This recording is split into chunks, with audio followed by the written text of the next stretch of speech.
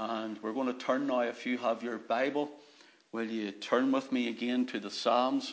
We're going to look at Psalm 22, 23, and Psalm 24. The first week we done a bit of an overview, then we looked at Psalm 22. And then last week we looked at Psalm 23. And we're going to look a little more at Psalm 23, God willing, then we'll look at Psalm 24 tonight as well. We're going to pick a couple of verses from 22, 23, and 24 because they link together well. Psalm 22, verse 1, the Psalm of the Cross. Remember the cross, the crook, and the crown. The Psalm of the Cross. Psalm 22, verse 1. My God, why hast thou forsaken me? Why art thou so far from helping me and from the words of my roaring? Verse 16. For the dogs have compassed me. The assembly of the wicked have enclosed me. They pierced my hands and my feet. I may tell all my bones, they look and stare upon me. They part my garments among them and cast lots upon my vesture. You can see all of this happened 1,000 years later at the cross when the Lord Jesus cried, Matthew 27, my God, why hast thou forsaken me? When they thought he was calling for Elijah to save him, and he was saying, Eloi, Eloi, lama sabachthani. But they thought he was crying for Elijah. And then in Psalm 23 is the Psalm of the crook of the shepherd. The Lord is my shepherd, I shall not want. He maketh me to lie down in green pastures. He leadeth me beside still waters. So the cross is 22. The crook is 23, and the Psalm of the crown is in Psalm 24. And if you let your eye run down, and just for the last three verses, verse 8, who is this King of glory? The Lord strong and mighty, the Lord mighty in battle. Lift up your heads, O ye gates, even lift them up, ye everlasting doors, and the King of glory shall come in. Who is this King of glory? The Lord of hosts. He is the King of glory. Selah, or pause and think about that. So when we looked at this over the weeks, we'll be looking at it more in a moment. Psalm 22, again, Psalm of the cross. Psalm 23, Psalm of the crook, the shepherd's crook. Psalm 24, the Psalm of the crown. And I did more on this on parts 1 and part 2, but here's the way it goes. So this is Psalm 22, Psalm 23, Psalm 24. We have the cross, the crook, and the crown. Or the shepherd, the Saviour, the shepherd, and the sovereign. The Saviour, the shepherd, and the sovereign. Or we have redemption, reconciliation, restitution. 22, 23, 24. We have Old Testament end, that is at the cross.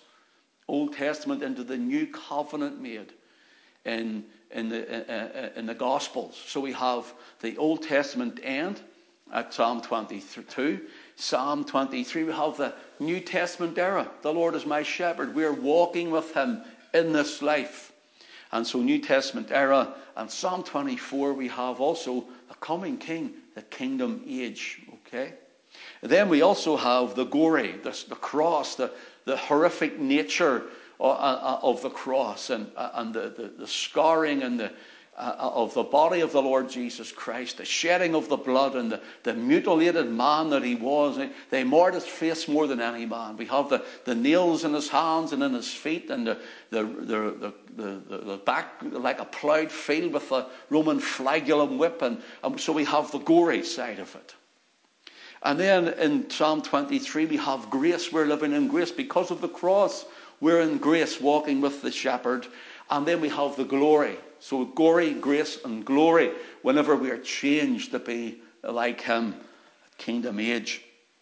Or we have salvation in Psalm 22, sanctification, Psalm 23, glorification, the glorification of our bodies in Psalm 24.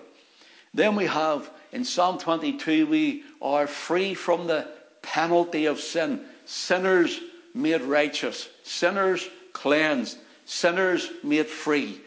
Okay, so that we are free from the penalty of sin. Those outside of Christ are not free from the penalty that's upon them in sin. And thus, those of us who have been saved and washed by faith in the blood of Jesus and repented of our sin, we are free from the penalty of sin, Psalm 22 at the cross. Psalm 23, we are saved from the power of sin. That is the sanctified life, overcoming in this life, being an overcomer in Christ, free from the power of sin. And in Psalm 24, at the glorification of our bodies, when the kingdom is in its fullness, at the return of our Lord Jesus Christ, we will be free from the presence of sin. Free from the presence, because the presence of sin is in our mortal members. It's in our flesh. It's in the pains and the sufferings of our flesh, the temptations of the flesh. And every time we try to crucify the old man or crucify that old woman who likes to pop their head up, whether it's in anger with the wrong people at the wrong time, or whether it's in greed, or whether it's in lust or temptations for other different things of the world, we won't have those struggles anymore. We're living an overcoming life, and we will be free from the presence of sin, because our bodies will be changed. We will receive a new glorified bodies. Psalm 22, we are purchased. We were purchased at the cross. We were purchased by the blood of the Lord Jesus Christ. Psalm 23, we are preserved. The preservation of the Holy Spirit in us. God the Holy Ghost in us. Christ in you, the hope of glory. And then in Psalm 24, we will be perfected. So we were purchased. We are preserved. And then in Psalm 24, we shall be perfected. Psalm 22, we're saved. Psalm 23, we're sealed. He's my shepherd. He belongs to me and I belong to him. In other words, the Holy Spirit shepherds us, the Paraclete. He shepherds us through his Spirit and through the Word. And so we are sealed by the Holy Spirit unto the day of redemption. And then saved, sealed, and we will be, Psalm 24, of the glory of the King, the coming King. We shall be satisfied when we see him and be like in his likeness.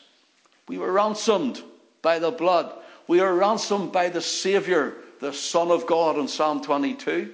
We're in relationship with the Saviour, the Son of God, in Psalm 23. And we will be ruling with the Sovereign. So we have the Saviour, even the Shepherd, and the Sovereign of these. We looked at all those for a couple of weeks in more detail and many other things. And then in Psalm 23, verse 1 says, the Lord is my shepherd. That's Jehovah Rohi.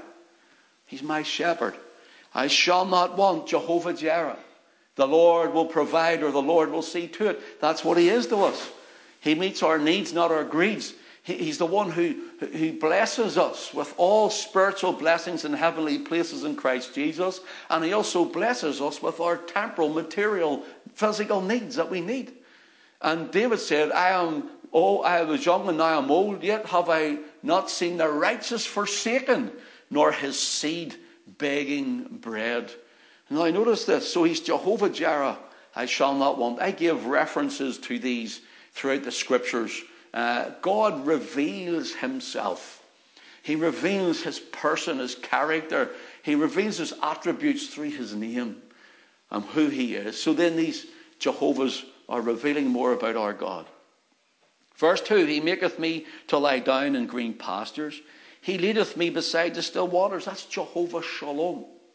Jehovah, my peace. And it's not just peace like we would say, I need a time of peace of mind. This means peace in its wholeness. Spirit, soul and body. And that's who he is to those who love him, know him. And especially in Psalm 24, when we become glorified and fashioned like unto his own glorious body, then we will have fullness of shalom, peace. And then in verse 3, he restoreth my soul. He leadeth me in paths of righteousness for his own name's sake. He restoreth my soul as Jehovah Rapha or Jehovah Rafika. In other words, I am the Lord that healeth thee. I am the Lord that healeth thee. And he's still our healer today. Not only does he give us in the Word the clean foods to eat to be able to keep us in health, how to farm our lands, how to wash our hands in running water and things like that, but what he gives us is divine healing. He blesses us. He also puts people in our path. He gives people skills and gifts to be able to use for our health, our help, and our healing. He is still today Jehovah Rapha, Jehovah Rafika. He leads us in paths of righteousness for his namesake, Jehovah Sekenu. The Lord is our righteousness. And so what that means now is that Christ took our sin on the cross, Psalm 23, and he gave us, when we came in repentance to the cross, when we were by faith washed in the blood, he took our sins and bore them, the penalty of that, in his own body on the tree, that we, being dead to sins, might live unto righteousness. With his stripes ye were healed. Peter tells us that. And so we have, not only he takes our sins, but we take his righteousness. So we are righteous, justified before our Father, for he sees us in the righteousness of his Son, Jehovah Sekenu. Verse 4, yea, though I walk through the valley of the shadow of death, I will fear no evil, for thou art with me, thy rod and thy staff, they comfort me. Jehovah Shammah, the Lord is present. The Lord is with me. Wherever you are tonight, whether you're in a house on your own or whether you're in a house with your family watching. I know some of our church members and their families gather around to watch whenever we're on live. So whether you're on your own, whether you're with your family, or wherever or whoever you are, if you belong to Christ, then you can say this: I will fear no evil, for thou art with me. Thy rod and thy staff, they comfort me. He is Jehovah Shammah. Lord, you're present. Doesn't matter. It's not about how you feel. It's about your faith. It's not a feelings, it's faith. And not feelings, faith, it bears fruit. It bears the fruit of the Spirit in your life and in your heart. So notice this: thou art with me, Jehovah Shammah. Verse 5, thou preparest a table before me in the presence of mine enemies. That is Jehovah Nisi. The Lord is my banner. The Lord is my protector. The Lord is the one who defends me. The Lord is the one who fights my battles. Thou preparest a table before me in the presence of mine enemies. Listen, sheep people. In other words, God's sheeple. Listen to this. The Lord prepares a table before you in the presence of your enemies. And you write this down on your notepad. While the sheep are feeding, the shepherd is fighting. And so he's fighting your battles. He's not only fighting your battles, but he's also way ahead of you. He's away before you. And he's already making the path straight for you. He's already organizing people to come into your life for things to happen that you might be blessed and helped and encouraged. Just hold on and go on and trust on in the Lord Jesus Christ. For he is Jehovah Nisi, your banner. He'll be your help and your protection from your enemies.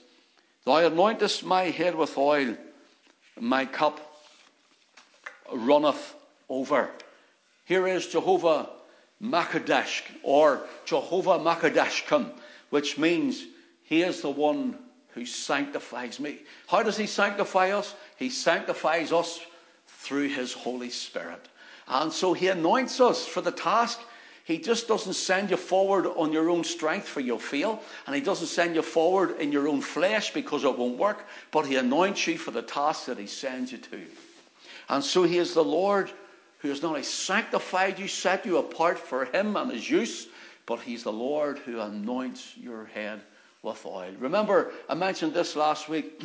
The pessimist says, my cup is half empty. The optimist says, my cup is half full. But the psalmist says, my cup runneth over. Hey, the pessimist says, my cup is half empty. The optimist says, my cup is half full. But the psalmist says, my cup runneth over. Come on, Christian. Come on, believer. The Spirit of God, he's living in you. And so let that run over in the Holy Ghost. Let the Holy Ghost anointing and power overflow you, overflow your life. Come over your doubtings and your worries and your anxieties and your feelings and your fears and your faults and your flesh, and let it overflow you. Let it overflow. My cup runneth over. So notice here, then, that's verse 5, and then in verse 6, it says, surely goodness and mercy shall follow me all the days of my life, and I shall dwell in the house of the Lord forever. And the two sheepdogs of verse 6 are called goodness and mercy. They shall follow me. And the words there for follow me gives the idea to hunt someone down. God loves you so much. At this time, and this time you feel alone, or you feel ill, you're worried, or you're stressed, or you're anxious, and you're full of anxiety, maybe for the things that's happening, don't be afraid, because goodness of God, the mercy of God, maybe you've failed him, you think he won't forgive me, he won't use me again, he won't bless me, he will have nothing to do with me, he'll discard me. That's all lies from the devil. Goodness and mercy shall follow me. It means goodness and mercy of God is hunting me down. In other words, God loves you more than you know. And he wants you to know that he loves you. And I will dwell in the house of the Lord forever. And I think that's good news. Now in Psalm 23, let us just hang around here for a few moments before we go into Psalm 24. Psalm 23 and verse 5. Let's go back to that verse. He says, thou preparest a table before me in the presence of mine enemies. And here we have a prepared table. Now this is important. A prepared table. We seem to think of a prepared table and all we're doing is I got a big table and everybody's eating. But yes, that gives the idea where we can eat and the Lord protects. The Lord has bought us. We belong to him. None shall pluck us out of his hand nor his Father's hand. So we're sealed with the Holy Ghost. That means we're his until the day of the fullness of our redemption. Psalm 24, the glorification of our bodies, the second coming of our Lord Jesus Christ. And all that's true, but there's more in this one verse that we want to hang around for a few minutes. Thou preparest a table before me in the presence of mine enemies. And one writer says it means you have put down a well-set table. A well-set table. I'm sure many people know what a well-set table looks like. I'm sure you've seen pictures of it if you haven't sat at one before. Well set, maybe at a wedding or wherever. I remember I used to go to a lady's house who would have invited me, was her pastor in another church, and would have brought me in. And boy, talk about a well-set table. I thought I was the king getting to visit. And there was all the right cutlery and all this sort of fine china and all the nice plates and the knives and forks all rolled out, and I'm a Belfast boy and I'm usually a mug where you can get at least 3 fingers in to drink your tea. But it was a well-set table. Well-set food. Food was lovely, beautiful. The desserts and all this sort of stuff. So it was well-set, tablecloth, polished wood, all of this sort of stuff. Notice this. The word prepared here in Psalm 23 and verse 5 is the word arak.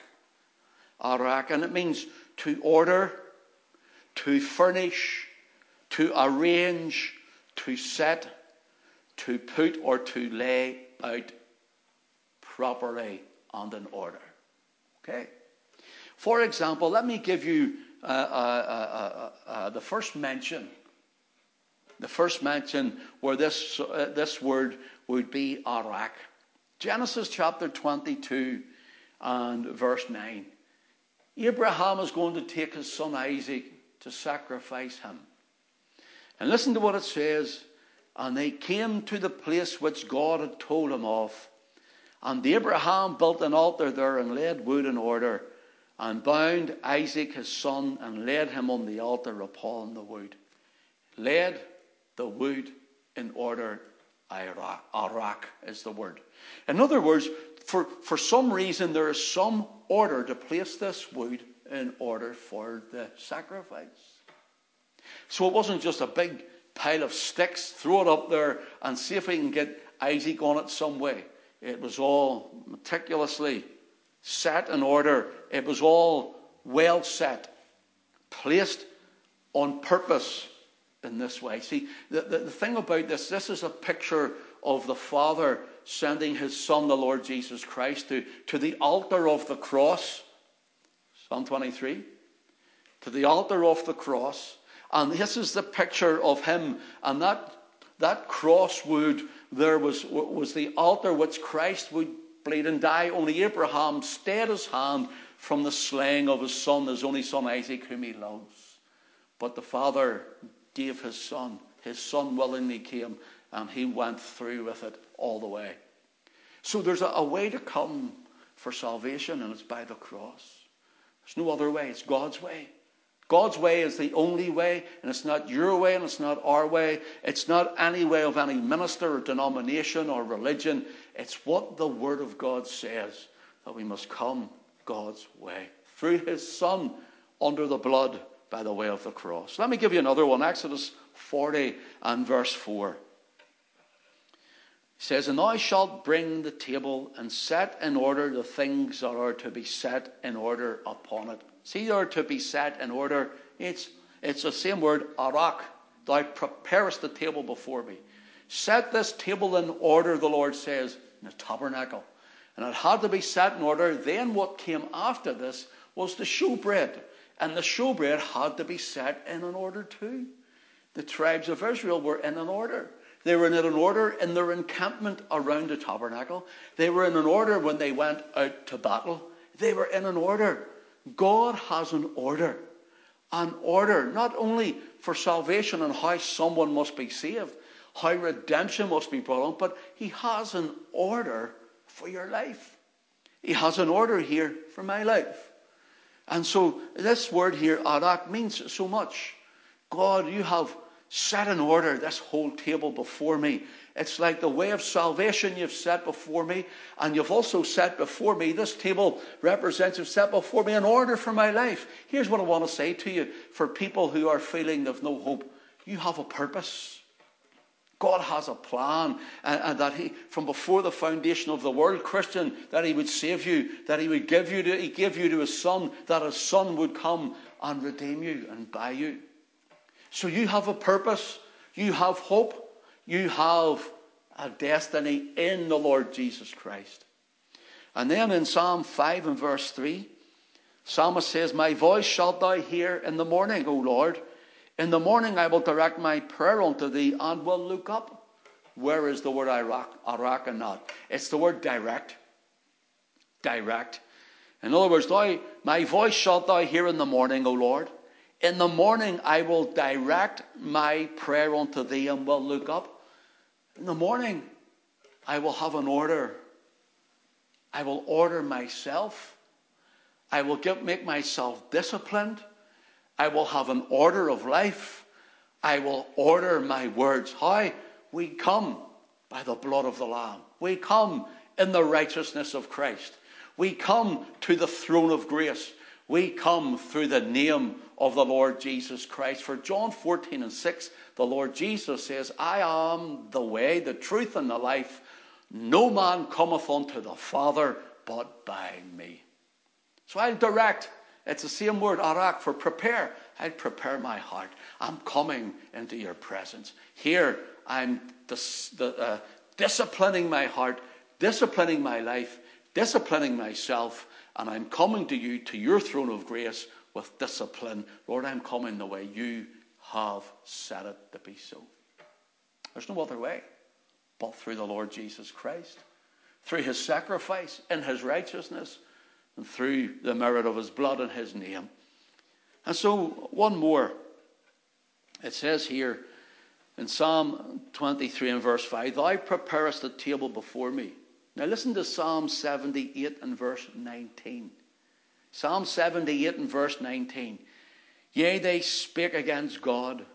They said, Can God furnish a table in the wilderness?" Now think about this. This is when Israel are traversing the wilderness under Moses. David now is away ahead of them in time. He's now closer to our time. And he's looking back, and in the spirit he's looking, can God furnish a table in the wilderness? You know what he did? He brought manna every day to feed approximately up to 3 million people. Think about that. Northern Ireland's population is what, 1.8 million? Maybe touching 1.9 at the very outset. Our whole population, almost 1.5 to 2 times our population. Then there's all their animals and their livestock and all those other things. And the Lord every morning in faith says, go to bed in faith. Go to bed and sleep in faith. And in the morning, when you're waking up, there'll be manna on the ground. Now, don't pick it up for two mornings.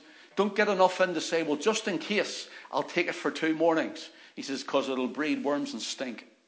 Get one morning, then the next day's another morning, then the next day's another morning, until the morning before Sabbath, you collect for 2 mornings. That's the only time.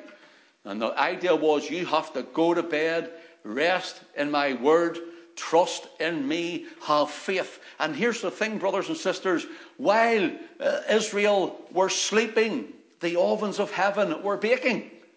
And while Israel was sleeping, the ovens of heaven were baking. When they got up in the morning, fresh bread, as it were, the manna was on the ground. Can the Lord prepare a table in the wilderness, they were saying. And of course, God done this. 40 years. 40 years. And he never missed once. Notice, here David is looking back and saying, thou preparest a table before me in the presence of mine enemies. Here, can the Lord furnishes the word arak, a table. And then in the New Testament, Matthew 22 and in verse 4, there's a parable of a king who had a marriage for his son. And he sends out for those to come to the marriage supper, of his son. We're told there are those who entreated the servants that he sent out badly, and there are those who says they rejected them outrightly, and they come back, and the king then sends them out again. This gives the idea at this time when the Lord is saying this to now Israel, whenever they were in Canaan land, they were rejecting the Lord. They rejected the servants, the prophets. But coming closer, the house of Israel were then taken away around 721 BC, and they were taken away. They never returned again as a nation. And here we find in the southern kingdom of Judah, they went to Babylon, then some came out again, and we know the story then. The Lord Jesus is born in Bethlehem. Now the idea was, the Lord Jesus, right up to John the Baptist, is out preaching to them. He sends out John the Baptist, and they're turning him away. The kingdom of God is at hand. The kingdom of heaven is at hand. And here's the Son. The Father's preparing everything to be ready. Listen to what it says in Psalm 22 and verse 4. And again he sent forth other servants, saying, tell them which were bidden, behold, I have prepared my dinner. I have set all these things in order. I have done a lot for you. Here, in other words, this means my Son has died for you. My oxen, my fatlings are killed, and all things are now ready. Come unto the marriage. Listen, I've killed the oxen. Everything's done. Everything's been, the blood has been shed, as it were. Everything's prepared. Everything's done. You see, salvation is by grace through faith, and that not of yourselves. It is the gift of God, and not of works, lest any man should boast. He's saying, you don't need to even bring a wedding gift. Just come. Just come. And that's the invitation of the gospel tonight. Just come. The Lord says, my Son has died for you. Everything is ready. Everything has been prepared. And you do nothing but receive the Son of God, the Lord Jesus Christ. So here he says, come unto the marriage. And we're told that others didn't come. And then at the marriage supper, there's a man come in not dressed. And he was thrown out into outer darkness. Now here's the thing. Up until John the Baptist and the Lord Jesus, they were preaching to come. Preaching the kingdom of God. After the sacrifice of the Lord Jesus Christ until AD 70. That was the other servants going out. Come to the marriage. Come to the marriage. Come. In other words, come to Christ. Come to Messiah. Come. And those people from then until AD 70 wouldn't come until the temple was destroyed. The people were carried away in Jerusalem. Fulfillment then of this parable. And it's still a call today. Come for the second coming of the Lord. Before he comes, before it's too late, one must come. So Psalm 23 and verse 5, thou preparest a table before me in the presence of mine enemies. Here's a wonderful thing about this. Think about the day that our Lord Jesus Christ was sitting at that table with the 12 disciples or apostles with him. And one of them was a devil. One of them was chosen for a particular job. And that was Judas Iscariot.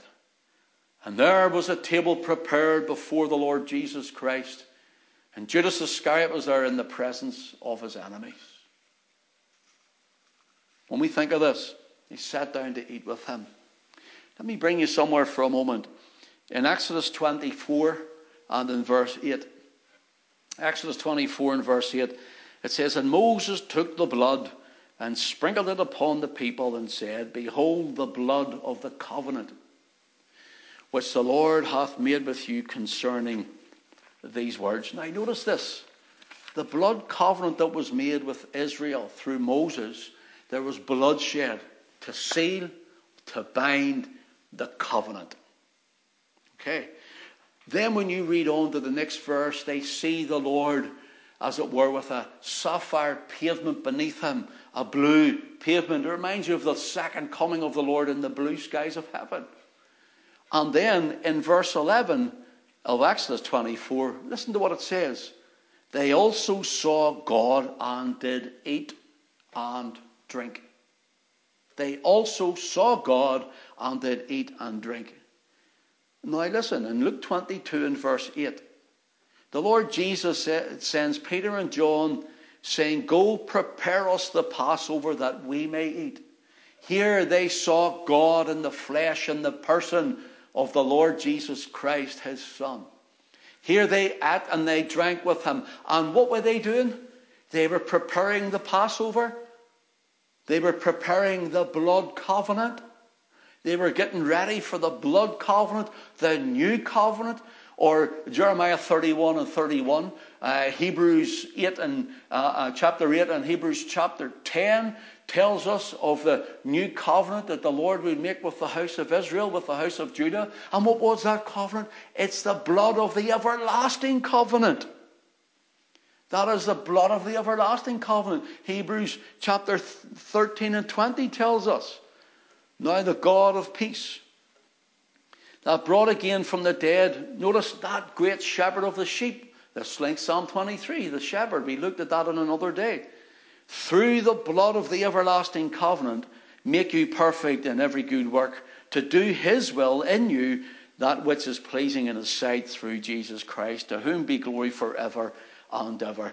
1 Corinthians 11, and the Lord, Paul tells us that in the same night in which the Lord was betrayed, he took bread, and when he had given thanks, he broke it and said, Take, eat, this is my body, which is broken for you. This do in remembrance of me, instituting this blood covenant. And then in verse 25, he says, This cup is the New Testament in my blood, which is shed for many. He says, This do ye as oft as you drink it in remembrance of me. Notice, so here's the blood covenant. They sit at a table that's been prepared and furnished, and they eat and drink with God. Now in the new covenant, there's coming a time when Christ returns, and we are going to see him, as it were, on the sapphire pavement of the skies, and he will come and we will have the marriage supper of the Lamb, and we will eat and we will drink with God in our vision and our view, because then faith in Christ will give way to sight in the Lord Jesus Christ. So, Psalm 22 is the Psalm of the cross. Psalm 23 is the Psalm of the crook. Psalm 24 is the Psalm of the crown. Psalm 24, in verses 1 and 2, let's look at this. Verse 1, we have the sovereign. The earth is the Lord's, and the fullness thereof, the world, and they that dwell therein. For he hath founded it upon the seas, and established it upon the floods. We have the sovereign here, the one, the creator God, the great creator. You have the cross, the crook, and the creator here. And notice here, and then we have verses 3 and 4, we have the Saviour. Who shall ascend to the hill of the Lord? Or who shall stand in his holy place? He that hath clean hands and a pure heart, who hath not lifted up his soul unto vanity, nor sworn deceitfully. Here's the Saviour. Who has clean hands? Who has pure heart? Whose mouth has not sworn unto vanity or been deceit in his mouth? But the Lord Jesus Christ alone. We're going to look at that a little more in a moment. And then verses 5 and 6, we have the saved. So we have the sovereign, the Saviour, and the saved. Now, in other words, the Father, the Son, and the adopted children of God. That is, those who are his own, his blood-washed. Notice here, verse 5, he shall receive the blessing from the Lord, and the righteousness from the God of his salvation. That's us. We have received his righteousness. And verse 6, this is the generation of them that seek God, that seek thy face, O Jacob. In other words, that's us who have been redeemed by the blood of the Lamb. Then we have this sanctuary, verses 7 to 10. Lift up your head, O ye gates, and lift ye up, ye everlasting doors, and the King of glory shall come in. Who is this King of glory? The Lord strong and mighty, the Lord mighty in battle. Lift up your heads, O ye gates, even lift them up, ye everlasting doors, and the King of glory shall come in. Who is this King of glory? The Lord of hosts. He is the King of glory. Now, breaking this down a bit for you. First of all, we have to say the Lord owns all things. Verse 1 tells us that the Lord owns all things. In Deuteronomy chapter 10 and verse 14 it says, behold, the heaven and the heaven of heavens is the Lord's, thy God, the earth also, and that therein is. So the heaven of heavens, the earth, and everything in it belongs to God. So then we have to understand when the Lord Jesus says in Matthew chapter 6, take no thought for tomorrow, what you'll eat, what you'll drink, or what you'll put on. He tells us that God clothes the flowers of the field. Consider the lilies, he says. In other words, if God, who is sovereign, God who is the great, eternal, and almighty Spirit, God who knows all things, who owns all things, then if he knows the sparrow in flight, the flower of the field, then what you need, he knows exactly what it is.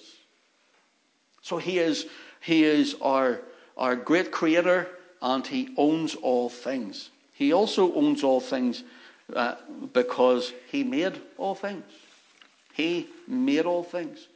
For example, Genesis 1:1, in the beginning God created the heaven and the earth. You can go right through the chapter. Or John chapter 1, verses 1 to 3. In the beginning was the Word, and the Word was with God, and the Word was God. The same was in the beginning with God. John chapter 1 and verse 3 says, all things were made by him, and without him was not anything made that was made. So here we have God made all things. Colossians chapter 1, verses 16 and 17. Colossians 1, 16 and 17. I know I'm going fast here because I have a lot to get out to finish this. And I know I'm a bit speedy tonight, but I'm doing this so that you would be able to even listen to it back again.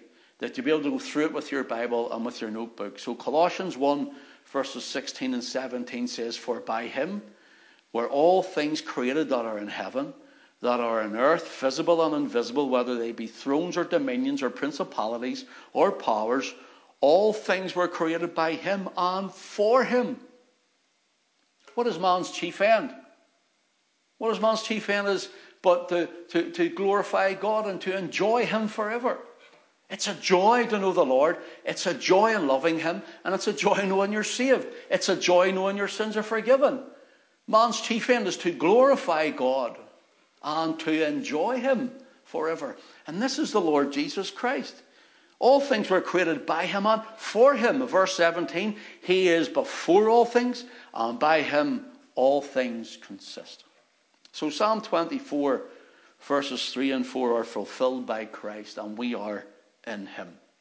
Notice what it says in verse 3. We have the Saviour. Psalm 24 and verse 3. Who shall ascend into the hill of the Lord, or who shall stand in his holy place? Now, the idea here is who shall ascend? I can't. Because I'm in my own self, in my own strength, I'm a sinner, I'm a human. I'm a failure, a lawbreaker. So who shall ascend? David understands here exactly what he's saying. We'll look at it in a second. But in other words, in Isaiah 14, verses 13 and 14. Isaiah chapter 14, verses 13 and 14. We have what's known as the 5 eye wills of Lucifer. The 5 eye wills of Lucifer. Okay? Who shall ascend into heaven? Who shall ascend that hill? Lucifer thought he could. Now, The Lord, through the prophet, is actually speaking to the Babylonian king Nebuchadnezzar. But on the grander scale, he was this idolatrous, he was this pagan, he was this Babylonian mystery religion worshipper. So he worshipped the mystery religions. And behind all of that mystery religions, even till this day, is Satan, is Lucifer. And so when he's speaking to this Babylonian king, remember Daniel chapter 4, and we find that in Daniel 3, he's feeling, I'm the head of gold through this dream, and he builds a big tower, as it were, and actually the measurements are 6, 6, and 6, if you want to look into that. But nevertheless, he builds this tower. By the next time, he's saying, look what I have got by my strength and my kingdom. I am Nebuchadnezzar, the great king of kings. And the Lord cuts him down. And he starts going mad. He starts eating grass like a cow. And his hair grows long and mats like feathers for 7 years. So here is a prophetic utterance of those things. But the Lord is speaking in the more, as it were, the grander, bigger picture of the Spirit behind him. Remember, Peter says, Lord, don't go to Jerusalem. I'm paraphrasing. Lord, don't go to Jerusalem because you'll be crucified. And he says, get thee behind me, Satan. He was talking to Satan behind. That was stirring the heart of Peter. Remember that? And so as he's looking at Peter, he's saying, well, Satan's making you say this. So notice, here's the 5 I wills of Isaiah 14, verses 13 and 14. It says, for thou hast said in thine heart. See, that's where the trouble starts, in the heart. Notice, verse 13, I will ascend into heaven. I will exalt my throne above the stars of God. Or I'll exalt my throne above the stars of the angels of God. Revelation 12 tells us about that great red dragon, which is Lucifer and Satan. And he takes his tail and he takes a third of the stars of heaven. That's a third of the angels that come with him. 2/3 are still in heaven. So there's more before us than be against us. There's more with us than is with them. Plus we have the power of the Almighty God. Notice this. Here he says, I'll exalt my throne above the stars of God. Verse 13 again, I will sit upon the mount of the congregation in the sides of the north. Verse 14, I will ascend above the heights of the clouds. I will be like the Most High. Now, I know people in their hearts don't think like this, but there are people there who think, I'm a good person. I'll be able to get to heaven my way. I'll be able to get there because I'm not bad. I'll be able to get there because I'm doing my religious works, because I'm bringing my offering of the fruit of my hands and my labours, and they mean the best, and they mean everything with sincerity, but they may be sincere, but their sincerity wrong. Because here, the devil here is saying, or even Nebuchadnezzar, look at all of this. I will be like the Most High. We find that there's a man sits in Rome. He calls himself the Vicar of Christ. I am like the Most High, God on earth.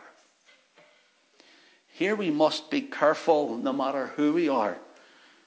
Satan or Lucifer here says, I will ascend into heaven. I will ascend above the heights of the clouds. I will be like the Most High. There's 5 that I had read out there.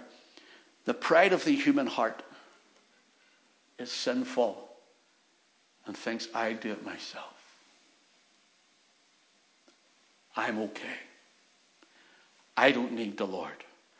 I don't need saved. I don't need redemption. I don't need the blood. I don't need it. I will be in heaven. Friend, beware, for that's the I wills of Lucifer in Isaiah 14. Notice about the heart here. The heart. In Romans 10, verse 5, reading onwards, it says, Paul writes, Moses describeth the righteousness which is of the law, that the man which doeth those things shall live by them. In other words, Paul says, if you can keep the law of God in its entirety to perfection all the time, 24/7, never deviating, never failing once, he says, then you'll be righteous. Then you'll be righteous. But we know that's impossible for man. That's impossible. Then he goes on to say in verse 6, but the righteousness which is of faith speaketh on this wise, Say not in thine heart, who shall ascend into heaven? That is to bring Christ down. Paul's saying you can't go into heaven and bring Christ down. You can't go and tell Christ what to do. He's God. You're not. And the moment you think that, well, God will do as I like or I don't like this God, it makes you God and him not in your eyes. But he's always God. And what Paul is saying here is, who shall ascend into heaven? Who's going to ascend like in Psalm 24? Not one of us can. Romans 10 and verse 7 says, who shall descend into the deep? That is to say, to bring up Christ from the dead. But what saith it? The word is nigh thee, even in thy mouth and in thy heart. That is the word of faith which we preach. The faith that Christ died for us. The faith that Christ shed his blood for us. The faith that Christ's work, as it were, on the cross, as we call it, was finished, completed, once and for all, and never to be repeated again. That we believe by faith he paid it all, he did it all, and he did it for me.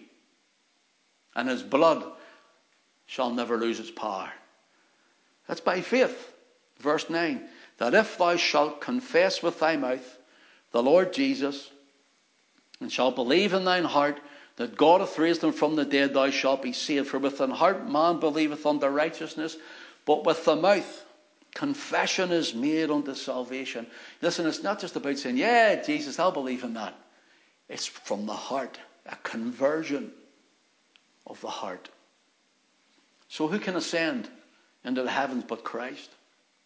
Who can ascend into the place with God, even in prayer, but Christ?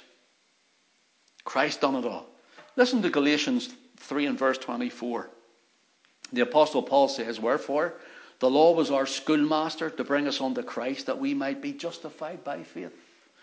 So the law shows us our wrongs. The law says you're a failure. The law says went wrong. That's transgression. You've transgressed the law. Sin is the transgression of God's law. And so the law shows us you're a sinner. The law shows us you're unable to keep this. The standard of God, you've missed the mark. Paul says, for all have sinned and come short of the glory of God, or all have sinned and missed the mark. And so the law shows us that. But what does it do? Leave us alone and leave us dead in our sins and in our trespasses? No. The Spirit of God, who's quickening us to show us our sin, to show us that the law has been broken by us, the same Holy Spirit, that law points us to the one who kept that law perfect for us, and shows us the Lord Jesus Christ, who paid our debt when he died at Calvary. So here we have the Spirit of God showing us the Son of God. Son of God dying on the cross to save us, to glorify his Father. And now we have our schoolmaster brings us to Christ. So Psalm 24 verses 3 and 4, David knows the demands of the law. For example, Psalm 1 verses 1 and 2, blessed is the man that walketh not in the counsel of the ungodly, nor standeth in the way of sinners, nor sitteth in the seat of the scornful. But his delight is in the law of the Lord, and in his law doth he meditate day and night. David's realizing when he's writing this, I meditate in the law of God day and night, but yet David sinned. Didn't he have an adulterous affair with Bathsheba? Didn't he write a letter to put Uriah, her husband, in the hottest, most part of the battle, so that he would die in battle? That he wouldn't make it home because he was afraid that she was expecting his child? David knows what he's writing here, and he's saying about the law. David knows exactly what it entails to ascend. Who shall ascend? Here's the psalmist, the king of Israel, the sweet psalmist or singer of Israel. Here he is, anointed of the Spirit, and yet he isn't the one who can ascend. But David's greater son can, the Lord Jesus Christ. So here he says, and it delights in his law of the Lord, and in his law doth he meditate day and night. Psalm 19 and verse 7. Psalm 19 and verse 7 says, the law of the Lord is perfect, converting the soul. The testimony of the Lord is sure, making wise the simple. Notice the law of the Lord. You know what that is? The law is the Torah of Yahweh. Eh? The Torah of Yahweh is perfect, or the word is tamim. So the Torah of Yahweh is tamim. You know what tamim means? Without blemish. Do you know when you get the idea of this? Exodus chapter 12, and my memory served me right, it's in verse 5. And they were to take a lamb without blemish to be sacrificed. It's all about the blood. All of these Psalms, there's all that hidden network of the blood on the cross the whole way through. And here is the without blemish lamb. The lamb without spot or blemish was to be sacrificed for the Passover night. Christ, our Passover sacrifice for us. So here the Torah of Yahweh is tamim, it is without blemish, and it converts the soul. The word converting or to convert is shuv. To shuv the soul, it means to bring back to a starting point, to revive, or to bring back to return, where you first began.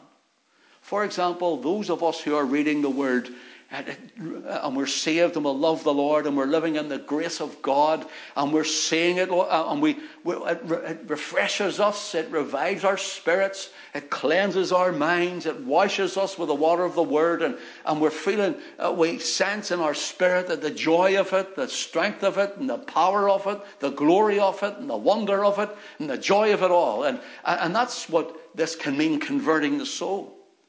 But the law of the Lord is perfect, converting. It's without blemish. It converts the soul if you can keep the whole law. If you can keep the whole law. But we can't. We're living in grace. Notice this. The word converting, or shuv, to convert the soul, to bring back to a starting point, or to cause to return. Here's where it is mentioned in Scripture again. Genesis 3:19. In the sweat of thy face shalt thou eat bread till thou return unto the ground. For out of it wast thou taken, for dust thou art, and on the dust thou shalt return. The two words return. You, Adam, will return to the dust from which I made you. It's the word shuv. It means convert you right back to the beginning. To go right back to the start again. And that's why at the resurrection of the dead, the one without blemish, and those of us who have died in Christ, our bodies will be resurrected again in Him and made like unto His own glorious body. I think this excites me. This thrills me. And then we have in Psalm 24 verses 3 and 4, who shall ascend? Ephesians 6 tells us a wonderful thing. That God hath raised us up together and made us to sit in heavenly places in Christ Jesus.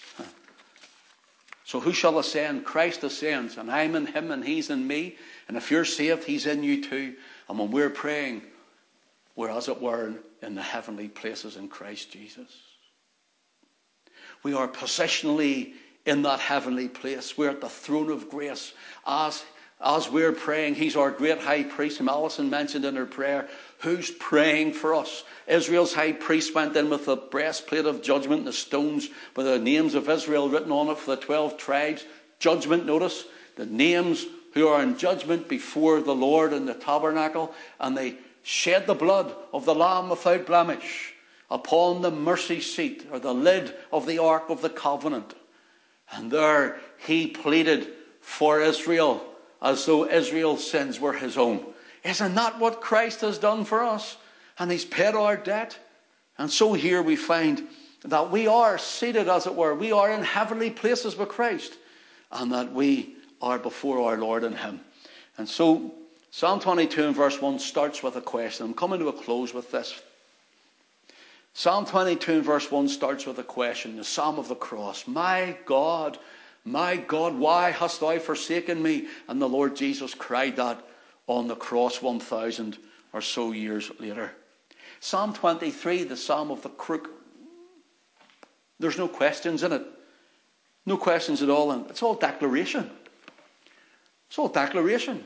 And that's what we should be in this life. Knowing with assurance who we are in Christ. Knowing that He's with us. He's in us. He's for us, not against us. The Lord is my shepherd. I shall not want. He maketh me to lie down in green pastures. He restoreth my soul. He leadeth me beside the still waters.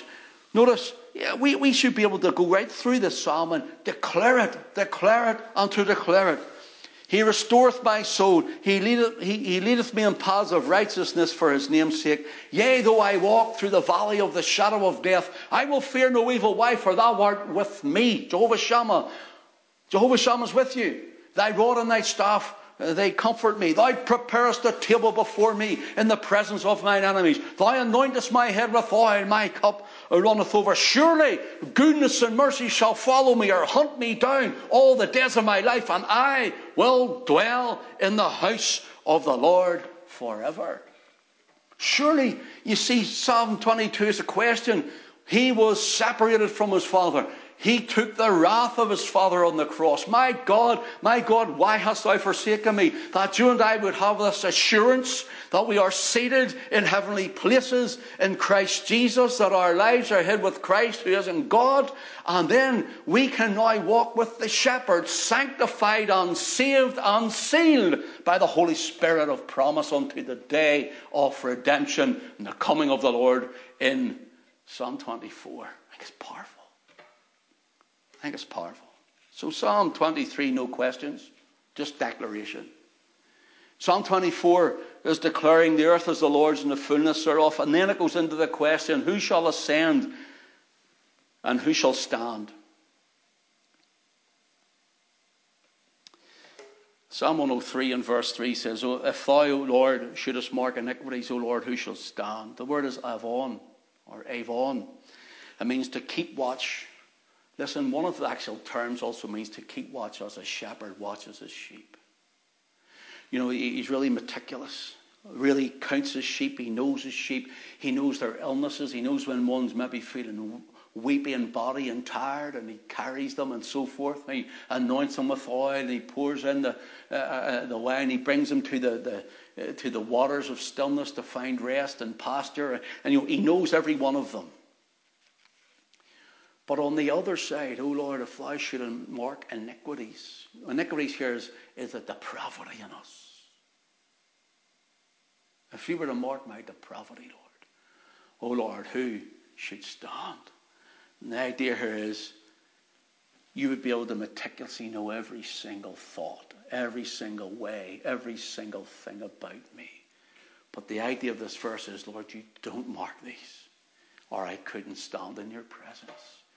How do we stand in his presence? As we said at the start, through the blood of the Lord Jesus Christ, through the sacrifice of Christ on the cross, believing in the finished full atonement of the work of Christ.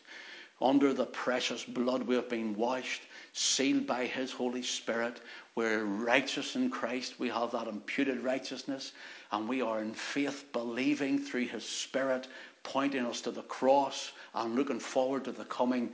We come in his righteousness, and we come in his name. So who is this King of glory? He is this King of glory. Listen, this is the only time in this Psalm, Psalm 24, the exact term King of glory is mentioned. It's the only time in the whole scripture, King of glory together. It's mentioned 3 times in Psalm 24 and nowhere else. For example, Psalm 24 and verse 10, the answer is back, the Lord of hosts, he is the King of glory. The word for host here is the Lord of Sabaoth, or Sabaoth. And so actually here it's short, it's the Lord of Sabah. And it means the Lord of armies. The Lord of armies, the God of war. Stay with me till I finish. Luke 22 and verse 38. They cried to the Lord Jesus Christ coming into Jerusalem, blessed be the King. Notice, blessed be the King that cometh in the name of the Lord. Peace in heaven and glory in the highest. He left his glory and he came to go to the cross. Colossians 2 and 15 tells us briefly of the battle of the Lord of hosts on the cross. Having spoiled principalities and powers, he made a show of them openly, triumphing over them in it. Here he defeats sin, Satan, sickness, death, hell, and the grave. And now when he ascends that hill, who shall ascend and who shall stand? As he was resurrected from the dead and ascending into heaven, Christ alone went into the presence of the Father, and there he stands, and there he is our great high priest. He is the King of glory. Oh, I could hear heaven almost and say, who is this King of glory, as they cheer him on in triumphalism as he goes in through, as it were, the gates of glory. The Lord of hosts, he is the King of glory. So here's your closing thought. In Revelation 19, verses 11 to 16, we see him coming out of heaven. And the armies of heaven are with him. His name is called the Word of God. In the beginning was the Word. The Word was with God, and the Word was God. His name on his thigh is the Word of God. And listen, he's called the King of Kings. He's returning to Jerusalem. We don't know the day. We don't know the date. We don't even know the hour. But he's coming. The signs are all around us that it's soon. And listen, he's coming to Jerusalem, and they which rejected him, the city which rejected him and crucified him outside of it, and the Jews which rejected him may well still be crying, who is this King of glory? He's coming to rule with a rod of iron. Who is this King of glory? And I could hear them almost like Allenby went in 1917 in the Jerusalem gate, in the Jaffa gate. But only Christ going in the eastern gate, the golden gate, and hear him saying, lift up your heads, O ye gates. Even lift them up, ye everlasting doors. And the King of glory shall come in. Christ, the King of glory. Here's the psalm of the cross, the crook, and the crown. I trust you'll have received something from that. Trust from the study of these last 3 weeks, you'll receive a blessing from it. And you've maybe even learned something from it. So God bless you. This Thursday evening, we're going to have our brother, our elder, Glenn McMurray, has a video done. We're going to put it up for you. And he's going to do one weekly for us in the Lord's will too on a Thursday evening. So 7:30 on Thursday evening. And then on Friday, we're going to have the children coming. And they're going to be doing something. Alison, do you want to come and just mention this, what they're doing? Oh, you've no mic on you now. What time on? 7 o'clock, out live here. Out live, there'll be the children's ministry. You're going to see CET Kids. Get your kids round the television sets and get them ready. God bless us all. Let's pray. Father, would you now take your word and inscribe it in our hearts and imprint it upon our minds and encourage your people and strengthen them and bless them. For those who are weak, will you strengthen them? Those who are weary, will you draw them? Lord, those who are down, would you lift them? Those who are anxious, would you settle them? Lord, those who are afraid, Lord, would you help them? And we pray, Father, those that are maybe not saved, would you save them? Those who are backslidden, Lord, would you bring them back to you? And Lord, we pray, Father, that ere this night be over, Lord, we pray that someone would come to the way of the cross. May they find themselves born again of the Spirit and washed in the blood. Bless all who are sick, would you heal them? And Lord, we do again ask you, Lord, to strengthen and protect our nation, our people, and those who are working on frontline services. Keep them safe from danger seen and unseen. Lord, until we meet again, will you bless your people wherever they are tonight and glorify thy name. For Jesus' name's sake we ask it. Amen. God bless everyone, and good night.